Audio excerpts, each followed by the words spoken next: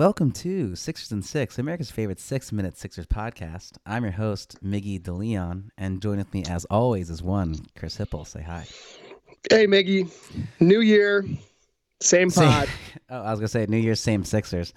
We are coming at you after a really just stellar loss against the Pacers.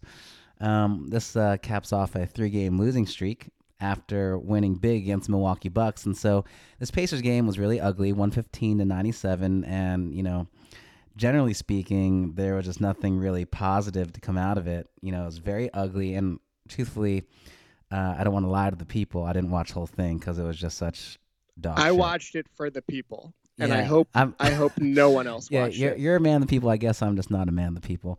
Listen, we were really bad. Watching the second quarter in particular, they were just like free runouts, bad transition D. We couldn't get a stop. We couldn't score. My general thought was basically I hate everything. And so rather than dive deep into this Pacers game, just generally speaking, this 3-game losing streak, there's a lot of weird locker room stuff, weird vibes. Everyone from Josh Richardson to Joel Embiid, Tobias Harris, all saying like gotta be accountable. And I just saw this quote from Embiid. Not sure when he said this, but I quote, "We just got to look at ourselves and see what we can do individually. We've got to help each other, even if it means being outside of our comfort zone for the greater good, to help the team win." Meaning that if you've got space to shoot it. You've got to do it. I mean, this is just like shots fired at Ben Simmons. And I don't know. It's weird vibes. I'm concerned. I'm pessimistic, Miggy, right now, and I need to be talked off the ledge. You're Chris, so stuck in help me. 2019. It's unbelievable. Help me. It's 2020, baby. What's optimistic Chris got to say? I want to take you back to a night in September when you and I were at the Wells Fargo Center watching the Sixers play the Guangzhou Long Lions.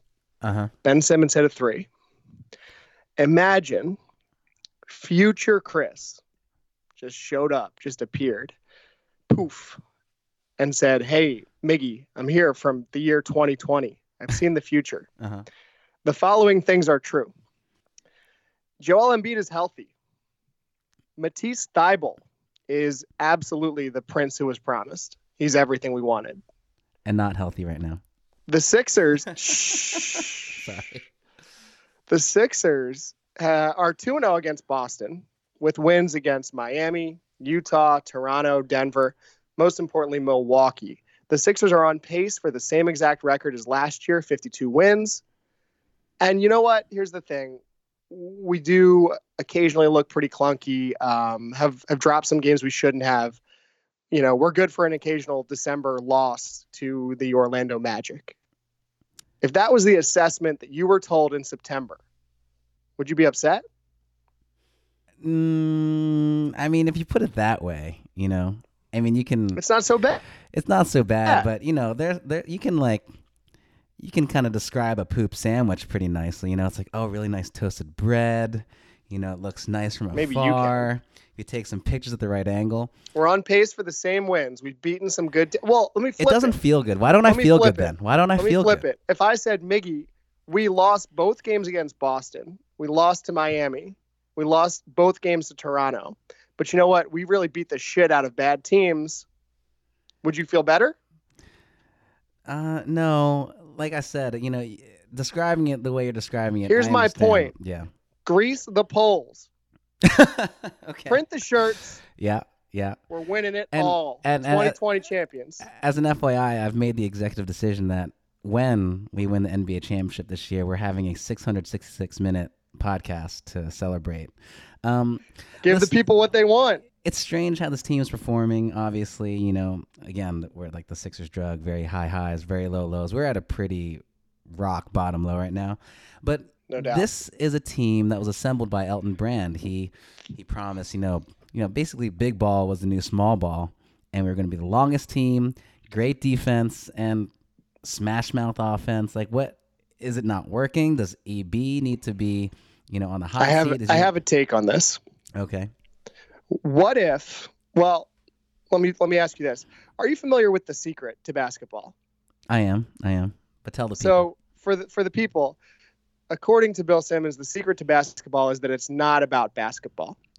It's about chemistry. Yep. The success of the group assumes the success of the individual, but not the other way around.